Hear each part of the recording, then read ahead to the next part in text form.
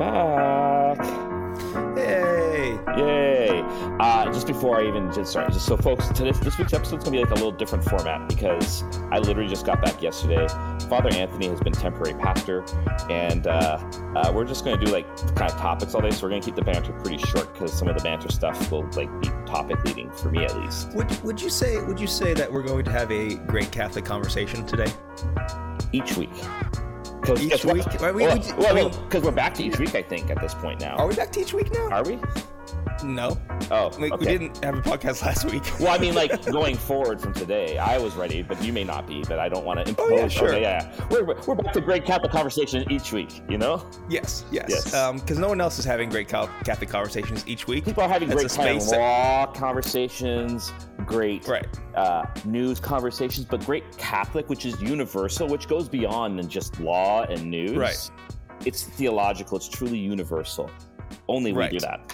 Only we do that. So I think that's important. The only reason why I hesitate to say each week is because who the heck knows anymore? It feels like. I know. Like, that's the plan. This is the plan. I don't know. Who knows? Whom's this to say, as you like to say. Mm-hmm. It's. I mean, this was kind of my little thing was, I needed a break for a bit, as we know, and then just because life busy, and then we recorded a couple before I left for World Youth Day and everything. Mm-hmm. And so now I'm actually like not going anywhere for a few months, which feels weird almost, but it's kind of nice. So I feel like I'll be in a better space to get this going more regularly personally. But who knows? As you say, who knows? Maybe Jesus returns tomorrow. Mm-hmm. Maybe this podcast episode doesn't even get released. Maybe because Jesus has come back. Yeah. But if you're listening to this, he hasn't. Anyway. Yes. Well, welcome to Clerically Speaking. I'm Father Harrison. I'm Father Anthony. Just before we get to topic stuff, just quick. Yes, I've been away for like 3 weeks. I went to World Youth Day, and I was in France for a week for holidays afterwards. Lots of stuff came up from that I thought would be interesting little conversations. But before I do that, like how are you doing, temporary pastor Father Anthony? Yeah, so let me just talk a little bit. Let me talk to you. So my pastor was away this past week on a well-deserved vacation. Totally happy with that. But it ended up being kind of a crazy week. So I couldn't take my normal. Well, first of all, a good friend of mine, Taylor Schroll, friend of the podcast, fortecatholic.com, came to visit, and we had a great visit. He got to see me do my parish thing. He stayed at the rectory, and that was just cool to have a friend around for the weekend. And then so I took my day off Monday instead of my normal Wednesday, because there was a funeral scheduled and the pastor was gone. Okay, whatever, fine. So in other words, you took your day of rest on a normal day. Yeah. Okay. Yeah. And so so most of the week went fine. You know, just doing the regular stuff, making sure everything's going well, did the funeral stuff, do the mass stuff, okay. And then Saturday morning at like 3:30 a.m. The universe exploded. At least that's what it felt like. Because quite literally, the church was struck by lightning. And I actually, I knew it was struck by lightning because this is not the first time it's happened to me. When I first got to the parish, my first assignment, the parish was struck by lightning too. And so I knew it. I felt it. And not a great way to wake up. Kind of rude on the lightning's part, if you ask me. So immediately, the alarm starts going off. And it's an incredibly loud alarm in my rectory. And who's the first person who has to respond to all this? Oh, it was me. Yes. So I go downstairs. I actually know the codes and everything. I reset the alarm because I knew it was just going wonky. Doesn't work. It starts going off again, and it goes off again. I finally silence it, and then the firemen come. And they could not find a problem, so I had to lead them through the entire rectory. So it's like 4:00 in the morning. I am in a daze. I am both incredibly tired, and there's a lot of adrenaline running through my veins, right? So all that happens, and I go to bed around 5:00. I wake up at 8, turn off my alarm, wake up again at 12, realize, okay, I've got to do a wedding. And I have to tell the bride and groom, because I've just found out that our sound system's down. Because lightning broke the sound system. Lightning also broke the phones. Lightning also broke the internet. Weirdly, not the power. but all these other things. So they still wanted to have the wedding in the main church. And so I just yelled and chanted very loudly, which was actually kind of fun. The wedding went very well. Small wedding, no problem. We have to move our masses downstairs because for some reason the sound system downstairs works. The sound system upstairs did not work. Yep. Right? Yep. It just Yep. So we set up chairs and get this whole thing, ready downstairs. Have masses down there. The organ downstairs works for one mass, and then the next day, only every other key of the organ works the next day for some reason. I don't know why. It just doesn't. So we have to do that. Okay, so I go through everything, and then the phones are down. And phones are the most important piece of technology in the parish, in my opinion. The parish cannot run if there's not phones. I had gone to the hospital a few times for sick calls because I had to do that. Anyway, I'm about to process down the aisle for my last Sunday Mass, and this parishioner runs in, and his mother needs anointing. I was like, oh my goodness, give me all your information. I'll go right after Mass.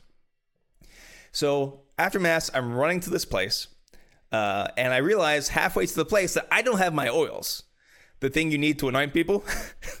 So I'm like Googling and driving, very dangerous. Don't suggest. And realize, oh, my buddy's parish is right by this place. So I stop at his place, steal some of his oils, and go to the thing, anoint the person. Everything was just insane the entire weekend. And then finally, I was able to go to my parents' place later that evening and hang out with my niece, and it was fine. But it was crazy. It was a crazy weekend. Yeah. See, people can't see this right now, but I am like gleeful as he's like telling all this. Yeah. Because I'm like, welcome to my life. Okay. In fairness, okay, I was gonna say your parish doesn't get struck by lightning every day, but your parish has literally blown up before. Yes, so. Exactly. I'm like listening. I'm like, yes, or this thing works, but this doesn't, and I have no idea why. And I'm like, yeah, yep. This is. And then people are asking me questions like I have no idea. Like, what's going on? I don't know. Because yes, like yes. Yes.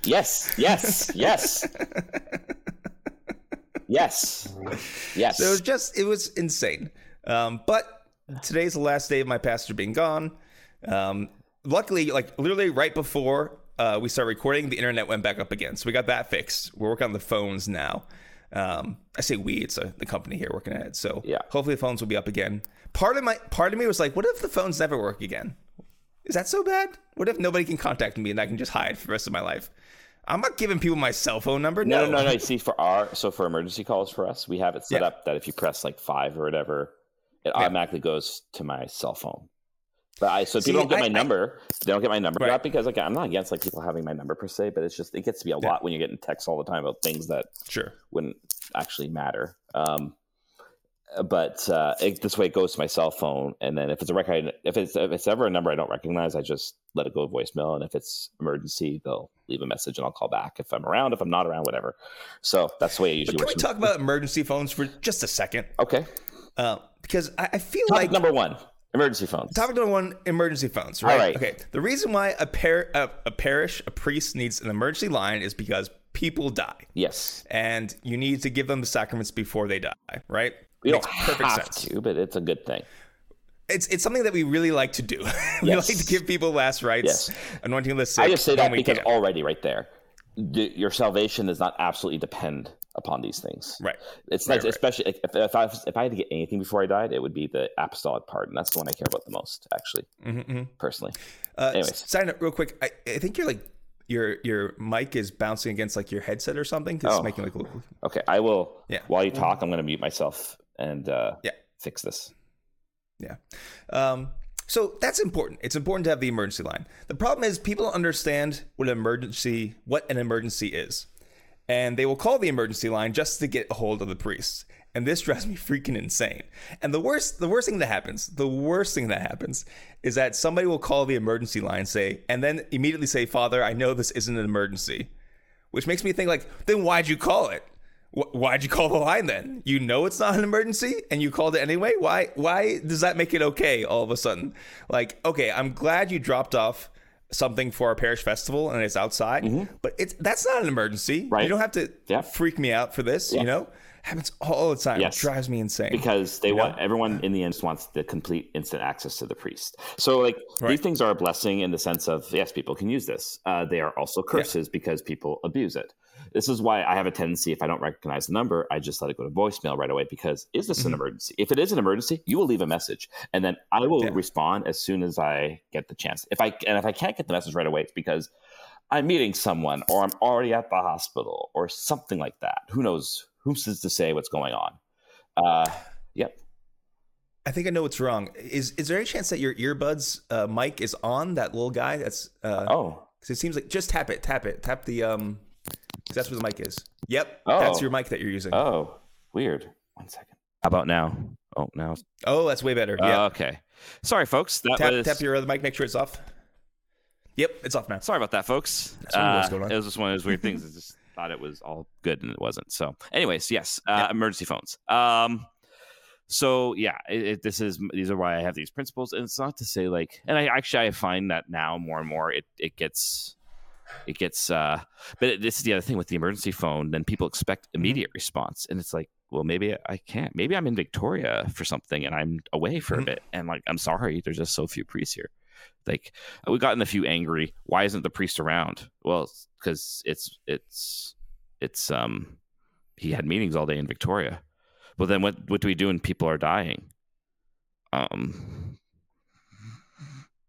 Like I hate to say it, but pray for them. Like that's, but this is the sadness. Like, this is okay. Yeah. If we want these things for when we're dying, we need more priests. And if we want more priests, then that means we have to be more courageous in promoting vocations, talking about them, etc. And it's so, and like the other thing with the emergency line number though, so I have a principle too, is if it's during office hours, you just call the office. Because and then my secretary will just kind of figure things out. Oh, he can go at this time. This when he's available. Because I do find like more and more, it's very like there's the odd time. It's like they keep it to the absolute last minute, and it's like. So again, I think we've said this before, but here's my number one thing: if someone is like really really ill, don't wait. It does not have to be at the last minute. Please just call, because it also then gives greater flexibility for both you and the priest to be able to come, because we do have less priests nowadays, at least in our diocese. And so the ability to meet all those needs sometimes does get to be too much. But yes, people do abuse the emergency line. I know it's not an emergency, Father, but I found a piece of broken glass in the parking lot. Yeah, something like that. Okay. So did you pick it up? Well, no. I thought you needed to know this. I'm like, no, I actually don't need to know this. Like, it actually gets to a deeper question. And this is like something I'm trying to do with the whole like cares and reorganization of my parish. It's this weird idea that the pastor must know all things at all times, which you got a little taste of this last week, which is why I was so giddy. It's like, aha. Now you know how it feels, and it would, because it's actually, I think that's actually bad leadership if the pastor knows all things at all times. Which CEO of a company knows every little detail about everything that's happening in his company? Not to say that a parish is a company, right? But it's just to say, why should I know how the sound system works? I mean, no, seriously, why? Because there's, part of my brain's like, well, because eventually I'm going to need to know how to turn it on, right? Or why don't you make sure you have enough people around who know how to use it and are good with this stuff to actually do that? Maybe the sound system is a bad example, because that kind of fits, but that's like kind of like a liturgical thing in a sense, But sort of, but it's also like it gets to this idea. It's like we are expected to priests. There's a weird cultural thing, at least in North American parishes, that I find is that the priest must be an expert in all things at all times. Yeah. And I actually don't think that's good or fair. It actually, I think, also infantilizes the laity unnecessarily, which is, no, you have a responsibility for this place too, and I want you to have that responsibility. This is your parish too. It's not just mine. I have a certain leader. Sure. I have a fatherhood over it, but it doesn't mean that I have a father doesn't need to know all things at all times. But you put trusted people in the right places to do the things that you want, that you think. So you work with the trusted people to get things done, and then they ensure that the right people and things are in place for the other stuff. Mm-hmm. Yeah, no. That makes sense. You probably know how to turn on your sound system, though. That seems. I mean, you press the power cord button, but like, no, there have been times. There have been times where we've had issues with it, and right. I'm like, oh, I guess we'll have to call the guy who does most of our sound system stuff, Anthony. I'm just like, I guess we'll have to call Anthony and get him to fix it, because I don't know anything about this stuff, and I don't. Right, and honestly, that's fair. Yeah. I don't care to. Yeah, it's a waste of my brain space, which is limited. Right, it is, and it's. But we have this expectation that we should know this stuff. I'm like, I don't know. I don't actually want to. I would prefer to fill that with time for prayer, for doing spiritual direction, for care for people, for knowing the troublesome situations in people's lives, etc. That's what I want to keep my brain space for. Yeah, that's fair. Yeah. Just to wrap up my crazy week, because there's even more stuff that happened. Sure. I had to go to the hospital like a bunch of times, and then one of our sacristans fell. Also, there's like, because of the storm, everything's leaking in new places. Like normally we know where the church like leaks, and we've got like little buckets set up right there. But there's new places where water is falling down. Yeah. Delightful, right? So all that. But that all being said, it was kind of fun. Mm-hmm. I don't know if I could keep that pace for and let's be a long time. That's actually not normal pace. Right. You get like 4 to 6 of those weeks a year. Everything just barely worked. And it was just an experience of divine providence in the insanity. Yep. Because I was, like really just barely able to get to someone for anointing, or like I knew as I was driving to that one anointing, I didn't have my oils. I knew I just had to keep going, and I knew it would work out. Yep. And it did. Yeah. Right. It's just like there's a deep feeling of God's providence in helping me keep the parish afloat. Also, another reminder, like we have great staff. Yeah. Like. We even had our musicians and stuff helping set up chairs in our basement to get ready for weekend masses, and everyone stepped up in a big way, which was great. Crazy week, but good. One last thing with all that, with the anointing thing, actually, it reminds me once I was going to do an anointing, someone was dying pretty quickly. I'm driving there, and as I go, I'm going into my glove box, because that's where I keep my oils often, just in case. Right. It's normally where I keep mine too. Yeah. Like, that's where they should be, because that's when I would need them. If I'm at the church, I just use the oil at the church. And I look in there, I'm like, it's not there. I'm like, oh shoot. So here's what I did. There was a grocery store right next door, and I bought oil. Buy some olive oil. I bought some olive oil, and I did the prayer over it that we're allowed to do, and like what I did is I just put enough oil on like paper towel that would be enough to get my thumb on it, that I could then take the paper towel back and burn it. So that way I'm not like consecrating all that oil, because I don't need all that oil. Right. Yeah. You don't need a whole. Then you use the olive oil for your cooking, and it's just suddenly. Have you seen that clip from the Kroll show where he's like the spotted ox hostel, and it's a whole thing. It's like about European life, and he goes, and we can eat so much as we want and never get heavy because of olive oil.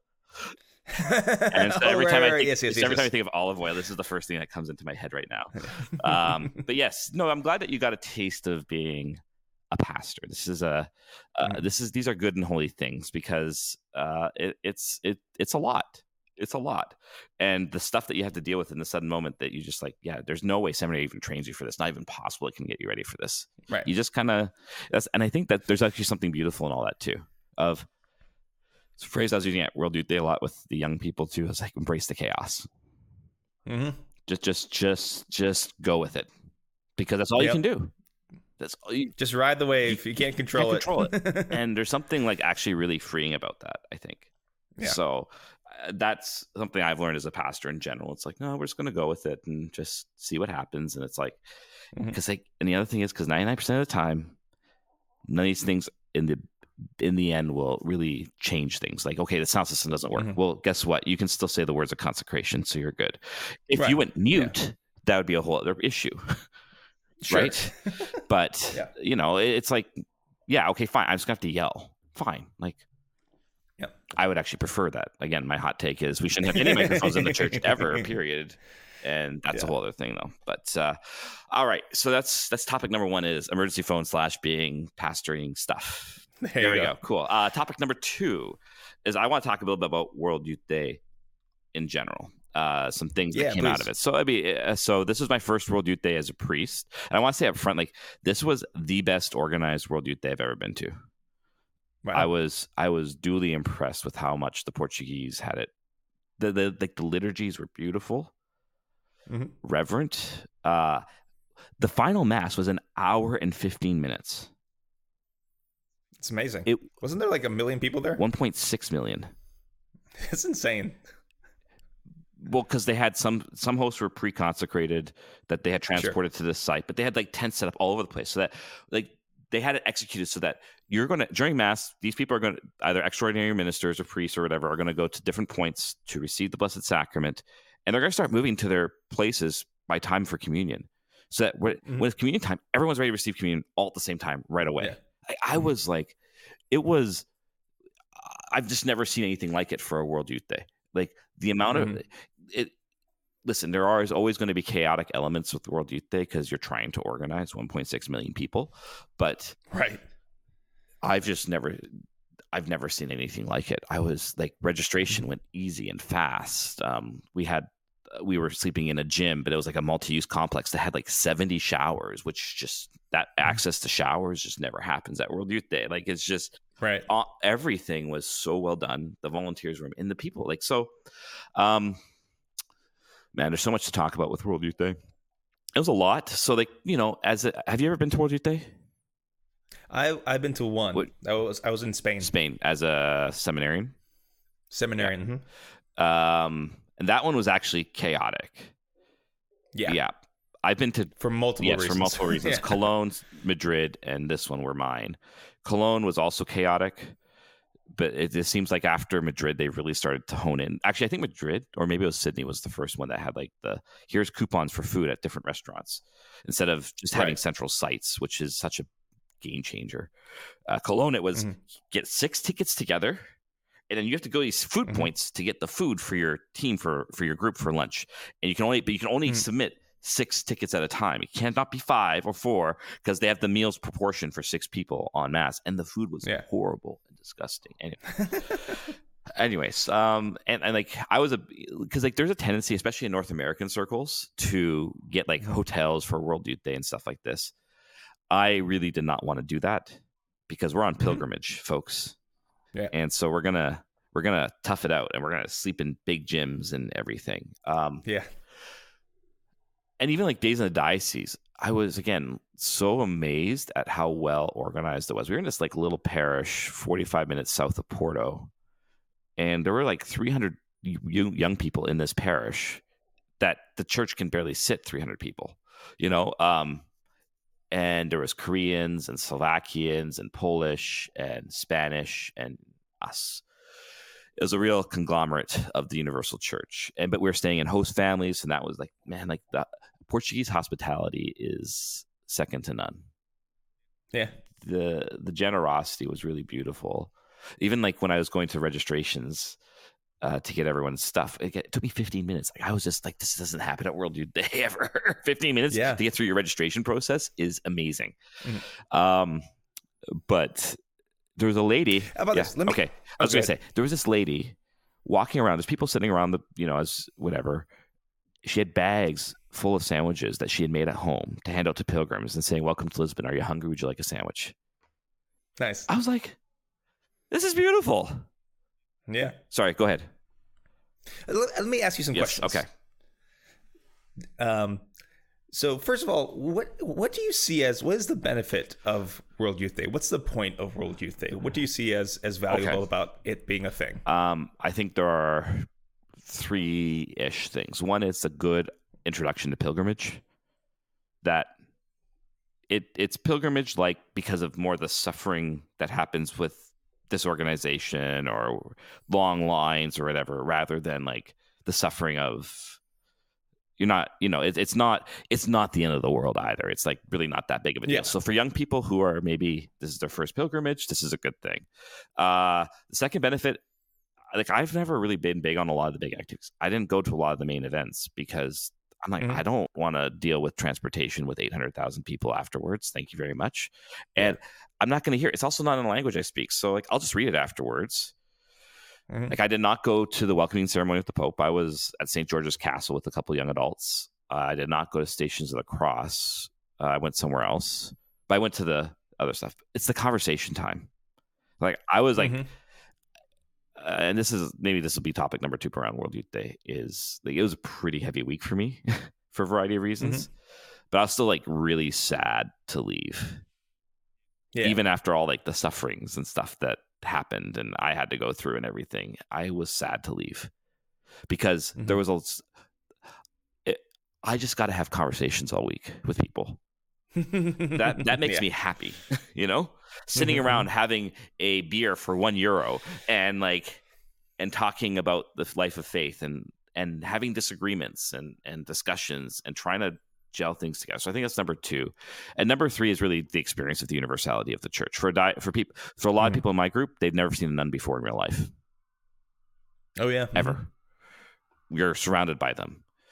You get to experience that we are way too waspy in North America. And I saw the wasp, the scales of waspiness fall from their eyes over the week. Those waspy Catholics. Right. And it's not a bad, it's just like that they entered into the celebratory. It's something really joyful. Like, nothing really horrible happens at world. There's no big protests or fights or anything. There's no big crime. Like, the police are just standing around twiddling their thumbs because there's nothing going wrong.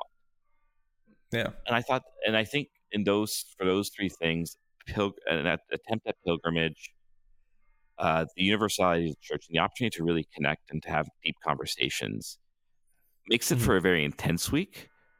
But I think that those are the fruits of it. Because, and like, I'll add maybe as a 4th one in all of that, is that for me, the vigil mass, well, not the Sunday mass even so much, because actually maybe that'll be a topic. We'll talk about concelebration as one of our topics. But there's something about everyone kneeling at the adoration on Saturday night, and the Pope arriving there after a very long journey and hot journey to get there, and the Pope is speaking to us. Like, one of the things I really reflected on in all that was, it was a great analogy of like how, because we hear this, oh, God loves you, whoop de frickin' do. Like, it seem to pack me because we don't seem to understand, like, no, God loves like me personally too, right? And the Pope came to speak to me and to my young people. Did he know who I was personally? Okay, like, this is where the analogy falls apart. But no. Yeah. But he made the effort to come for me and for all of us. And you could see the joy in him in all of it too. It was a really, there was all people coming from all sorts of different backgrounds of where they were at in their faith on this trip. But everyone seemed unanimous. Like, it was like, some people are like, yeah, it was a tough week, but it was kind of worth it for this moment. Still not sure where it does for me, but it's like, this is a joyful moment. I'm like, yes, good. That's what I want. Yeah. More questions for you. So this is your first World Youth Day as a priest. What were the big differences being there as a priest versus being there as just a layperson, pilgrim? Your dad, essentially.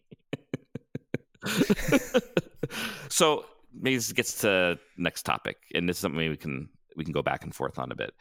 So we had another priest with us too, but he was older, staying downtown, and it's like, it's fine. Like, he speaks Portuguese, and it's great. He actually said, like, he's too old for something like this now, and that's fine. God bless him, right? Sure. So we weren't together a lot. So a lot of like some issues came up during the week in the group, intra-group. Some things happened to people outside, and it kind of all fell like on my shoulders. So like, I'd say, like, with Days in the Diocese, for example, I had to keep people organized to get to our destinations at different times. And it's like, you think it's hard to herd priests at like Chrism Mass. Like, it's even harder to herd young people at World Youth Day. Guys, no, stay with the group. Like, you're yelling. I'm yelling. I've never been more direct in my life. I was a direct. That first 5 or 6 days, I'm like, no, stay in line, because we need to get there, because we need to get on we don't have a charter bus because they canceled on us 3 weeks beforehand. So I had to book bus tickets with Flixbus to get us to our next point. If we miss this bus, we ain't getting to Lisbon. So get back in line, because it's all you can do in the moment, right? And it's not out of hatred or anger. And you get the joy and enthusiasm for some people, but it's also, if this doesn't go well, this is going to get ruined for the whole group. And so I have to be tough right now. Yeah. And so, and a lot of people had different stuff come up in different sorts of intensities all week. And so that all kind of fell on me too. And so that was a lot, to the point where Sunday night I was kind of like at the end of my rope. And then we had an issue that happened Sunday night, and another issue happened Monday morning. So nothing like it's just normal, not normal, but it's just like stuff happens. Like every World Youth Day group goes through stuff. And I was looking back on it and praying about it. I was realizing, okay, some of this is me maybe not helping them realize like you're adults and you can deal with this on your own, because I'm not dad, and I'm not here to necessarily discipline or resolve every personal interpersonal problem. So that was something that came in my prayer afterwards, which is good. But a lot of people in the group really mentioned the fact, like, I don't know how we would do this without a priest with us. And that was really beautiful to hear. I think the hard part is, even with a large group like that, or a smaller group, like we had 24 pilgrims total of our, and so, but it was still hard for me to kind of reach out personally, each person in the group. So, but like, I'd say, like, for me, the disadvantage of it all was, again, it's not against the other priests or anything. It's just because we weren't together. I really needed someone with me who I could debrief with every day. That's what I'm realizing for the next one. Is like, I loved it. I was so happy to do it. Hear confessions, give this, like on Friday, I had like 4 hours straight of spiritual direction. Just like bang, bang, bang, bang, bang. And it was great. And it was a lot. And people could see that it was a lot for me to just do on my own and to help navigate the issues. But you want to do it in charity and in love. Where we were staying, like, the volunteers, by the way, were just like amazing. A lot of them took holidays to work for free to make this all work for us, which is astounding. Yeah. And they had their own issues that they were dealing with other groups. And like our group had some, like, one person had to go to the hospital. One person had dehydration issues on the Monday that was like shaking and couldn't walk straight. And I had to help with and everything. But like, one of them, she goes, I'm kind of glad that any of the issues, that the big problems where we had to like interrupt one of the leaders for, was like your group, because you guys were like also like very respectful and chill and like not mean, because other groups were mean to them for really small things. Yeah. So, you know, the fact that you could administer even in that way by saying these volunteers were saying to me that their local priests were not really helpful in any way, shape, or form in the lead up to any of this. They had asked them to offer confessions before it all started for the volunteers, or to come in and check in once in a while, and just to offer some catechesis, some training on charity, so that we could do this well. And there are priests, sadly, in this little group in this area, were just not helping. And so I said to them, like, would you guys like a little blessing at the end? Like she teared up. She goes like, yes, thank you. We've been wanting this, right? So like, really beautiful. So I think like I wasn't prepared for the amount of fatherhood I would have to express in those 2 weeks. Sure. I was not ready for that. And I think that was part of the processing of it all. Yeah. Like, have you ever had experiences where you've had to like lead pilgrimages or groups like this before? Right. Only sort of, and that was in Spain. It was basically the seminarians were split up with different groups, and the group I was with, basically the youth group leader had basically a mental breakdown, and she could no longer lead things. So it was basically me and her boyfriend, who happened to be a chaperone, trying to like lead this. So that was a very odd and difficult experience. And there's also a really big issue with one of our volunteers who we had to send home. So a little bit of that, and like the teens like looking to me, but me also being just barely older than a teen, you know, so a little bit of that. I think that's, it's interesting. I'm glad you brought up the question, because I think it really was like an experience of fatherhood in so many ways, not just spiritual fatherhood. I'd even say like a kind of natural fatherhood, in the sense of like, you are there trying to resolve some human issues, and you're not going to make all sides happy in this. And you have to be okay with that. Right. And so it's a good experience in that sense, because that's I think that was actually what was thrusted upon me, even though it was like difficult at times, was a good thing, because it actually helped me experience the priesthood as a fatherhood in a way that I don't know if I've had that yet in some ways. Like I have, but it was, like World Youth Day is intense. Emotions are intense. Like I averaged 3.5 hours of sleep a night. Ugh. So I'm running literally on fumes at this point, right? Like Sunday night, I got to bed at 2:00 because I was dealing with some stuff that happened that night. And then I get woken up at 5 because the guy got dehydrated and is freaking out and having anxiety, and rightfully so, because it's scary, right? We get through it, right? And I was so grateful to sleep in my bed last night for the first time in 3 weeks. I slept for 9 hours and it was glorious. That's great. But it's like, yeah, it's something like I think I'm still processing. Is it really was an experience of fatherhood. And it was also an experience, like it really brought out in me. And this is stuff like I I'll talk to a limited degree, but it's like, what are my own needs as a priest? Yeah. Because it really brought out that I felt a bit alone in doing all this. Again, nothing is just stuff, right? It's fine. Yeah. I'm like, wait, I need stuff too if I'm going to be able to do this for people. And I found myself like wanting that, but not getting it. And that's hard. That's hard. Yeah. Go ahead.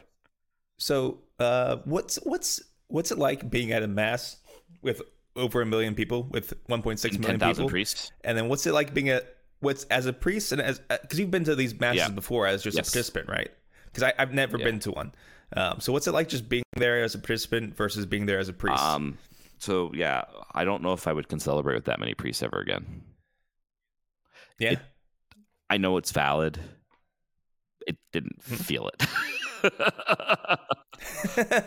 And again, I'm saying, so that's why I said I know it's valid, folks. I know I celebrated the sacrifice, and they made sure we had body and blood and everything. Like super, again, very well executed. But when you're there with that many priests, it's a bit much. Were you aware of where the Eucharist was when you were celebrating? I just was focusing on the main altar. On the main altar, yeah. Like, were you in a section of like all priests? Did you have to leave your group? Yeah. We got. I mean, it's cool. You get a free chasuble out of all of it, which is kind of cool. And like, I mean, yeah. Okay. Next part bit I want to talk about is online stuff around World Youth Day, because I think it's actually a very important thing. But okay, that's like cool. Like, and I was already feeling this. Like in Porto, we did a thing with priests. We had like the gathering with all the pilgrims for that diocese, because it's the biggest diocese for days in the diocese, and there was like 20,000 people at that mass and 1,000 priests. Or at Fatima, I was like one amongst 800 priests, and it just felt a bit much. I think in those cases, like going forward, I don't know if I would celebrate. I would be at the mass. It's valid. Like, again, I have no problem. I have no problem with people can celebrate it. Just personally for me, it's like a little too many celebrants. Well, I know, like, even like when I'm at a mass with a lot of priests, it's harder for me to focus. It's almost like not that like. So you're consecrating the body and blood of Christ, but also so is everyone else, and so it's kind of like you almost feel like you're lost in the crowd. Yes. Like I don't like I like can celebrate like with my pastor, or with a few priests on Holy Thursday. I find those really beautiful experiences. Or celebrating with my bishop or something like that. But once you get like over 100 guys, it feels like, why am I here? I could be saying mass for somebody else somewhere else. I don't know if that's a different language into the mix. Yes. Where you're like, I'm saying this in English and people are saying this in Portuguese, and I'm trying to make sure I say the words I need to say while everyone are speaking different languages around me. With ADHD especially, like I should have had earplugs actually, honestly, at this point, because I couldn't. I was very hard. It was really like I was like, I don't know. For me, at least, I don't know if I like this for me. And so I think like next, and I know some priests who were at the final mass, they said mass on their own later, or they didn't because they're at mass and that's sufficient. You know, like we don't. If you're away on stuff like this, you don't have to say mass on Sunday. It's nice, but you don't have to. So I thought, you know, I think it was. I'm glad I did it. I'm glad I experienced it. Yeah. I don't know if I would do that large numbers again. Personally, sure. I would say to people, "Do what we're going to do this," and then I will say a nice private mass later on, and I'll just maybe highlight some of the words of the Pope or something like this, so that you can hear them in your own language, yada yada yada. So, but again, like these liturgies were super beautiful and reverent. Like I was amazed. I couldn't believe how well executed they were for that huge of a thing. It was so impressive. I could ask you more questions, but you want to All kind right, of let's jump talk into social media and this, because I think it actually gets to a whole other Okay. Yeah, thing. And I don't know if you may have noticed, I'm sure you saw stuff online. Okay. I did. So there were controversies, as there always are. And I'm not going to address all the controversies. Or if you're English, they're Controversies, controversies. yes. So one was, like the DJ priest on the morning. Okay. The other one was the chasubles themselves, which once you like get up close, they're not ugly. They're just, but it's hard. I could see how seeing them from like a picture, they don't look that. They look okay, Yeah. but they're not like I've seen a Well, lot like- worse chasubles, folks. Like, Yeah. The World Youth Day is not known for you're distributing chasubles to thousands of priests. we're not going to get gold laden They're not going to be chasubles that weigh 200 Yeah. pounds, folks. Like, and then the third one was the treatment of the Eucharist, its reverence and stuff like this. So I wanted okay. We kind of made fun of them a bit at the beginning of the show, but the Pillar gave a great article on all of this. So I'm going to point people to that first. Like, I didn't know this. Like, I saw the thing around like the plastic bowls online and saran wrap with the Eucharist. And I was like, well, that I'm even like a little shocked by this. But I'm like, I didn't see any of that. What's going on? And it turns out it wasn't a World Youth Day Mass at all. It was like the Spanish gathering of pilgrims, and they had more people than they expected. So they had to figure out a way. And they said it wasn't perfect. We realized this, but we were just trying to make sure that the Eucharist was properly treated and we could protect it. And like, which I get. Like, like it was a great. I was like, oh, that helps explain the photos, right? And then of course, like the big photo was like these big gray crates sitting in a chapel the night before. So again, like I think this is the thing. We got to stop. We got to stop reacting online, folks. Like, it's getting to be too much because the algorithms drive the angry train, and we get angry because we see something we don't actually understand its context. I think one of the dangers of social media in general is the decontextualization of a photo or of a story. And that by not being there, you actually don't understand the whole picture. And so you have a very limited scope. And then you presume your limited scope is actually everything. I'll explain a bit about, I think the Pillar article did a good thing, but I thought about other things that were happening, and I thought this would also explain it. And if we could actually just take a moment and seek the truth. But like, what are your thoughts around this? Because I was really appalled by how Catholics are reacting online around all this, honestly. More than like they're being appalled at anything around the Eucharist. I was actually appalled at their lack of charity. Right. Yeah. So the first thing I noticed of all this was that everybody who was upset at something about World Youth Day was not at World Youth Day. Right. And the people who I knew were there were experiencing a very fruitful time. So immediately that told me something, looking at something through your phone might not capture all of the reality. There's a lot of confusion and division in the church right now. And I mean a macro and a micro sense. And when you have that much, sometimes in order to get some kind of stability or some kind of grasp of the situation, the only quote unquote option is to make your own self the arbiter of what is good and what is bad. And you may couch that in terms of orthodoxy or heterodoxy. You may couch that in terms of reverence and not disgrace. But yeah, reverence and not reverence. Whatever you want to call it. But really, you just want to be the one who knows what is good and what is bad. Because if you have that, then you're on solid footing with yourself. And so when you're online, the need to post, because posting is our religion. If you're not posting, you're not doing anything. Posting is the most powerful action you can possibly do, right? And if you can post about somebody being wrong and you being right, now I have more. Now in this world that is chaotic, I can stand on my own surety that this is what is right and this is what is wrong. And we do it with all kinds of things, but we get really excited when it's things that are very important to us. Because indeed, I saw the pictures of the IKEA bowls and the saran wrap. And one of the saran wrap didn't bother me because good have something Right. covering the Eucharist when you're walking outside. Eucharist being outside Same always here. freaks Same me here. out on a certain level. Just in general, it gives me anxiety. Okay, so aside from that, it's like the bowl's like, well, that's not good. It could be but worse.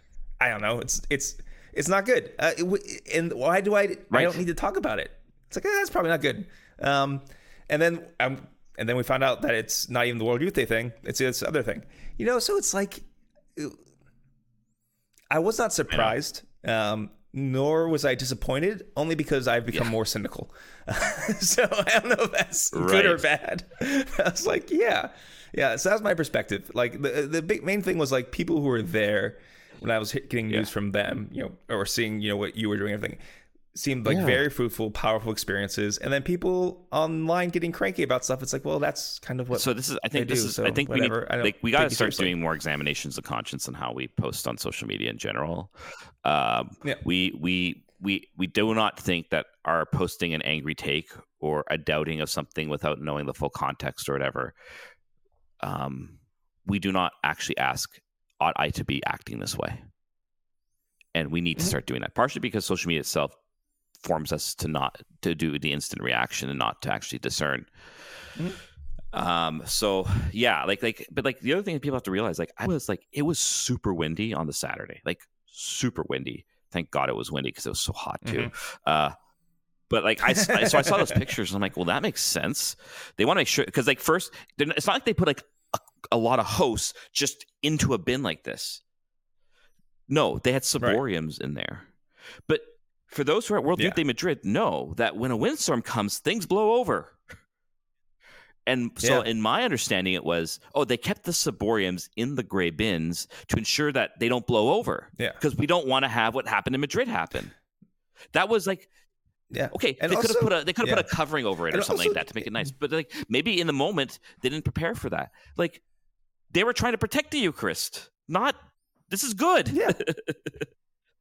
Yeah, I was totally okay with the ciborium being in the bins. Also, if you have loose ciboria, it's easy for someone to just grab one and go.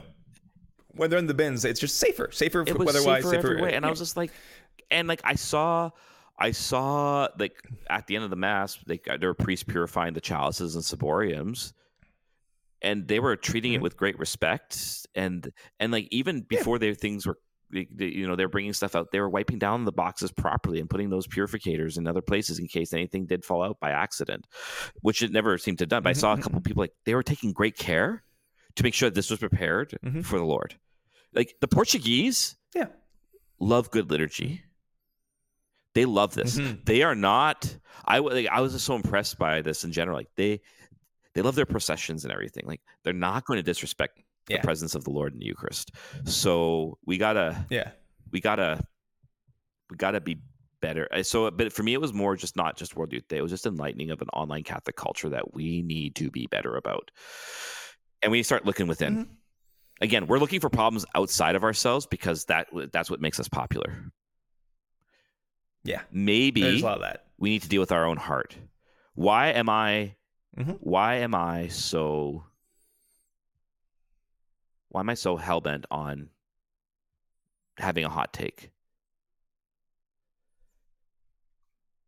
Yeah.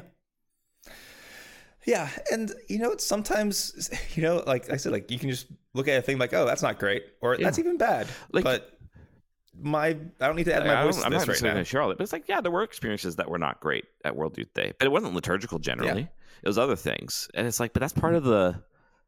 Again, you're people need to realize it's imagine when you're just being a pastor, there's so many little things you have to take care of. Now imagine trying to take that for 500,000 pilgrims and 1.6 million people at a final mass. It's a lot. It's a lot. Yeah. And so maybe we need to learn to say so I have a principle. I was sharing this with someone on the trip. I said, my principle is this: you should always read it in the most charitable light possible until the malevolent perspective is known without a doubt. It's provable without a doubt. We should always presume charity, I think. Doesn't mean you can't be critical in charity, but we should always presume good intentions, etc., that people are trying to do the right thing until at such a time that it becomes provable that there was nothing wrong. I mean, maybe it's not a perfect universal principle, but I found in stuff like this, we should definitely keep that in mind. And maybe we should do that online too. Yeah. And yeah, and part of it's like I am not going to pretend that I never get fired up about stuff or angry about stuff or ranty about stuff. Anyone who's listened to this podcast knows that yes, that is a thing that I do. Like people eye rolling during a homily or something like that. Yes, exactly. So I definitely get fired up about stuff. But at the same time, like I've been disappointed by things in the church ever since I entered seminary, and that was a long time ago. And whether it be like liturgy that's not quite right, in my opinion, or priests that aren't quite right, in my opinion, or as a pastor, you deal with this all the time, the good, bad, and ugly. And there's a lot of the ugly is like mundane ugly too, right? So I've had to do a school mass with a weird looking giant plate of Saboria because that's what they used, and I'm a guest, and that's what I'm using for now. I can't change this being a guest priest, and it's not that I don't try, and my pastor definitely, there's an effort in my parish now to have liturgy in a I guess Benedictine way, as in Pope Benedict, and it's great. I'm grateful for that, but at the same time, like I had a pastor who forced the laity to purify the vessels before, and I had to deal with that. I would purify them when I could, but I knew other masses, they were being asked to do something they weren't allowed to do. It's kind of like, and if you get angry about this all the time, and I think we know priests who do, it destroys you, man. It really does. So save your anger for good podcast content. Don't let it boil in your anger every for your single own day, every sin. single thing. I mean, that's probably a good idea too. So it's like, it's some of the stuff doesn't faze me as much as it would have. I mean, I have other topics I want to bring up. Do you have a topic you want to bring up, or that you want to go on off of that? I was going to ask you more World Youth Day questions. Okay, sure.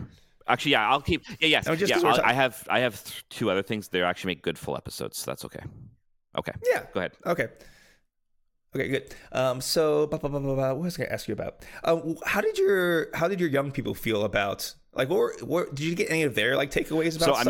I'm going to be asking. I'm putting out a little 4 or 5 question survey thing from them to just get a sense of, because like I had to organize all of this. We did it on the cheap. It was flight plus $850 Canadian, so like really inexpensive on purpose. But I realized like, we could have probably charged a bit more and had this and this to help with things or whatever. But live and learn. I think I had one person who goes to a Latin Mass parish, which I was like shocked about, and I asked him at the end. I said, "Are you happy?" He goes, "I'm really happy I came." I said, "I'll be honest, I was expecting the worst, but I came because I had friends who said I would really appreciate the time." He goes, "And I'm really happy I came. The goods far outweighed any of the bad," and that's a good thing. He'll go back to his Latin Mass parish and share this with people. And that's like, that's good. Like we need this. I think overall, like there were some bad experiences on the trip that I know can have tainted things for people. But I think overall people had something good to take away from it that they will remember. And I think that's the key. We had one, I mean, I want to be careful to not, like there are some people, we had some people from non-archdiocese come because they were friends from others, and I said yes to it for one reason, because I thought it'd help us pay for a charter bus. And now I'm like, we didn't have a charter bus, but still it was fine. So like it was, I think overall the sentiments were good. It's World Youth Day is one of those things that it's hard to see the good in the moment because you're tired, exhausted, emotionally drained, everything. You have unfulfilled expectations. Things happen that you didn't expect. All those things, and you can't process that in the moment. It needs to sit with you for a while. Like I know for myself, again, I was sad to leave, despite being exhausted, emotionally drained, spiritually drained. Like it's hard to pray during World Youth Day. I went to confession about it, but like I did not say my breviary every day properly because it was so hard to make the time, or when you made the time, like. To remember to make the time because you're just always on the move and dealing with things. So, I mean, I'm sure God understands these things, and like I know that there is a lot of wiggle room around the breviary stuff. But if I give into that, it makes it hard for me to keep the habit going further on, right? So, Yeah, but I mean, like absolutely. I wasn't beating myself up too much about it, but I was trying, I was not happy with the fact that it's hard that way. I think people would have liked more time of prayer. So like, okay, one of the negative experiences was our catechesis session was not in a great place. It was like outdoors with no chairs, and it was a pretty Oh yeah. dingy part of town where we were. And I'm like, I wanted a church because usually it's catechesis at a church than mass. And I mean, listen, catecheses are always hit and miss at World Youth Day. Depends on the bishop you get. Yep. And I said to the people, I'm like, listen, I did not like this. We're not going to go back. I had promised, like, we were going to go on Thursday to Bishop Umber's catechesis, but he got sick. He got sick. Nice. He got sick. So we were texting back and forth about one of the topics. And so I'm like, oh, I got notes now I can use. So I gave talk on social friendship on the Thursday to them. And then on Friday, I gave a talk on nihilism and mercy. Nice. Which was... That it was interesting. fascinating because I saw a lot of heads nodding when I was talking about nihilism. I was like, okay, good. I'm not out of touch. This is their experience too. Good. All right, let's acknowledge this more. I'll say, like, one of the things I heard from a few people that they were a little tired of was hearing about, like, all the hopes and aspirations of young people. A lot of young people don't necessarily have that anymore. Don't have hopes or aspirations. No, they are. They're, as Rasmus likes to say, they're hanging over the abyss of nothingness. And no one acknowledges this anymore. And so then you feel guilty because you're not feeling these hopes and aspirations. It just adds to the feeling of the nothingness that you hang over. And I agreed with them. I think that we need to be, if we're actually going to listen to young people, we need to listen to a sense of, like, desirelessness and hopelessness that they experience. They don't want to experience, but they don't know the way out of it.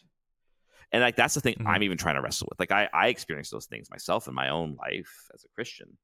I don't worry about it.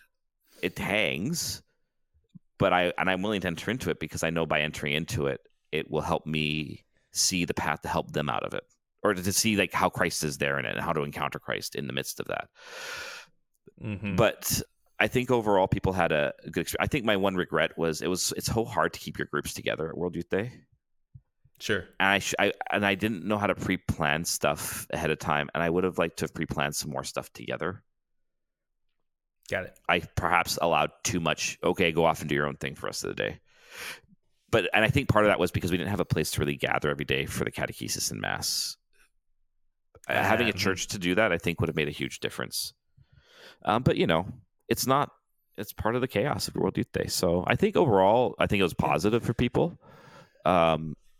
But I think it's going to take them a month or two to actually figure that out. Sure.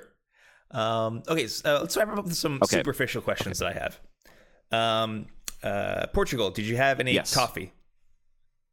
How was it? Was it good coffee? So they don't do drip coffee because they're European, and it's also, like, really inexpensive. So we found this little coffee place that also served a lot of pastries that we would go to every day in the morning because breakfast was bread and fruit and juice boxes, and I'm like, I want some coffee, thank you very much. So I'd eat the stuff they gave us, and then I'd go off, then a bunch of us go off to the coffee shop, and, like, so one day we get the bill, 14 espresso shots, €10.50. Oh my goodness, that's so beautiful. I ordered, like, 2 doubles every day, and listen, the lady was, like, super nice. Like, she would bring us extra pastries. It'd bring them. Just bring them. Like a breakfast chicken and egg sandwich was €2. Wow. It was so, like, Portugal is very inexpensive. Yeah. Like, it's good to play, Nice. and it's it is beautiful. Like, I never had any desire to go to Portugal. Now I want to go back when it's not World Youth Day. So yeah, the coffee was great. Had plenty of it. My only sadness was that I do like my drip coffee in the sense of, like, the ritual of just having something to sip on for an hour. Yeah. So yeah. So did you eat any? Did you get to eat any, like, real Portuguese food? Or I mean, anything? it's not. Yep. My what was it called? There's a type of fish that they eat that I forget it was, and it was good. It was good. There is a pastry, like, it's, like, got this cream custardy filling, and it was. I'm not a big fan of the custard stuff, but I tried it. I was like, actually, this is pretty good. I forget all what they were called. So I definitely got those. And of course, the true European experience is experiencing like McDonald's or Burger King or something like that from the European angle. Because a large meal is a medium meal for us. Right. So that's always a fascinating. And listen, there are those moments you're like, I just want something grilled and deep fried because I've been walking for 30,000 steps today. Give me a hamburger and some fries, please. You know, and it's amazing. Like Burger King seems to be bigger there than it is here. Yeah. Huh, yeah. I see more Burger Kings than McDonald's. And did you get to see any like relics, any saint sites, anything like that? Yeah, so actually on the Thursday World Youth Day, we had mass at the Shrine of St. Anthony of Lisbon because they are emphatic on the point. The saints are named after the places they are born. And St. Anthony of Padua was born in Lisbon. I put big air quotes there, folks, because he's actually from Lisbon. And the mass we had was at the site of his house that he was born in, which is right next to the cathedral. That's cool. So we had mass there, and then Father Eduardo was the main celebrant. I preached the homily, and he blessed everyone at the final blessing with a big relic of Saint Anthony. So that was a cool one. I saw a few relics of Blessed Carlo Cuti. I mean, relics kind of everywhere. Yeah, it's a Catholic event, and it's Europe in general, so there's relics everywhere always. But that was the St. Anthony thing was really cool. Again, like those are things I didn't know a lot about Portugal, and I wish I knew more. Like I know, so the next one's not for 4 years, which is a little long, but in Korea. And so like it'd be really cool to learn about like the Korean martyrs and to go to some of those shrines in a newer, quote unquote, newer church in the university church. But to pre-plan that stuff ahead of time so we can actually go to those sites. Yeah, that's why I could never have gone to this World Youth Day. Is because I would have gotten beaten up by a lot of Portuguese. Oh, yes. Yeah, I've been preaching about God's love for St. Anthony, how he saved him from Portugal, how he blessed him by making him Italian. I would have been mugged. Right. Yeah.